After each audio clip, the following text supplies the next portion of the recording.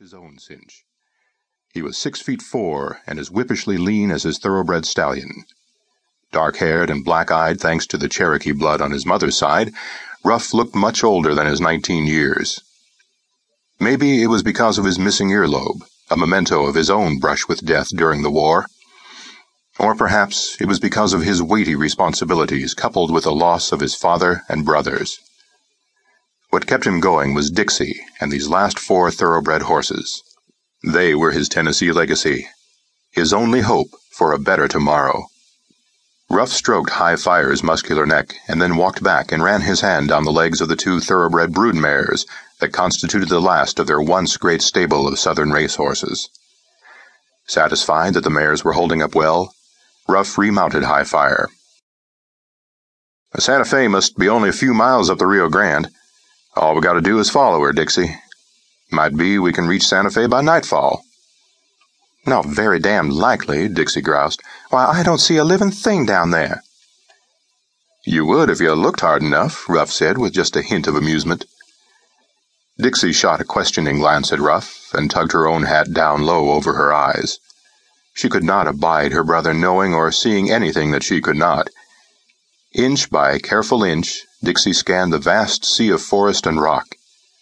Minutes passed, and her irritation mounted. "There's nothing down there." "Oh, sure there is. Look yonder along that first ridge of mountains. Up where that flashing trickle of water shoots off that cliff. See that flashy blue stallion and his band of Mustang mares? He sure got his eye on us." Dixie saw them, and was irritated at herself because the Mustangs were less than a mile away, while she'd been looking at the soaring distances beyond. "I was searching for horsemen." "Well, you said there was nary a living thing, and that's a pretty fair-sized band of wild horses. That blue stallion has a sharp eye for danger. See how wary he acts?" The blue stallion was upset. Dixie could see him prancing back and forth, throwing his head and then stopping to rear up on his hind legs. And across the crystal-clear void that separated humans from the 20 or so Mustangs, Dixie suddenly heard the blue's trumpeting challenge. High-Fire and then Old High Man bugled a throaty reply. The blue mares lifted their heads expectantly and whinnied. My, Dixie said. "That blue stallion is a fine piece of horseflesh, unless my eyes are failing." "They're not failing at all," Ruff said, admiring the blue and the quality of his Mustang mares. "He's a beauty, and I'll wager he owns some thoroughbred blood." "You think so?" "Sure. A horse that big and tall, and with that kind of action and grace, has to be the product of careful breeding and selection. My guess is that he'll probably escape some wealthy horse breeder and adapted to this high mountain country. It's obvious that he's laid claim to a pretty fine band of mares, not a scrub among them." Dixie didn't argue.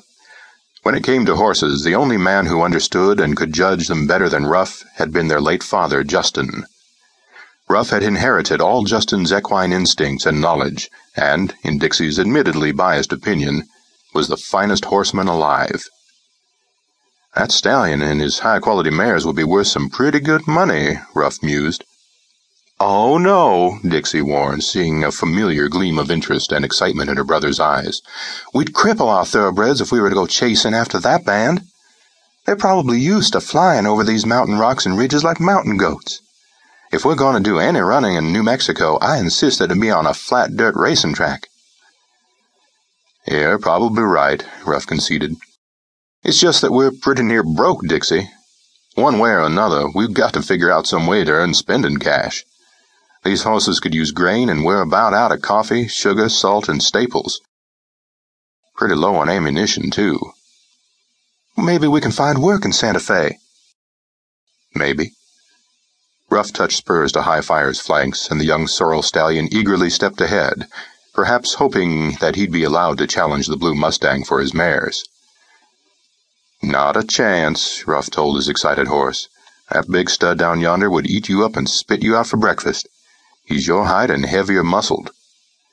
In reply, High-Fire whinnied another challenge to show that he was not the least bit intimidated. Ruff chuckled and twisted around in his saddle to see that even Old High Man, their foundation sire, was showing off, dancing and shaking his head. Dixie did not look amused. Ruff was just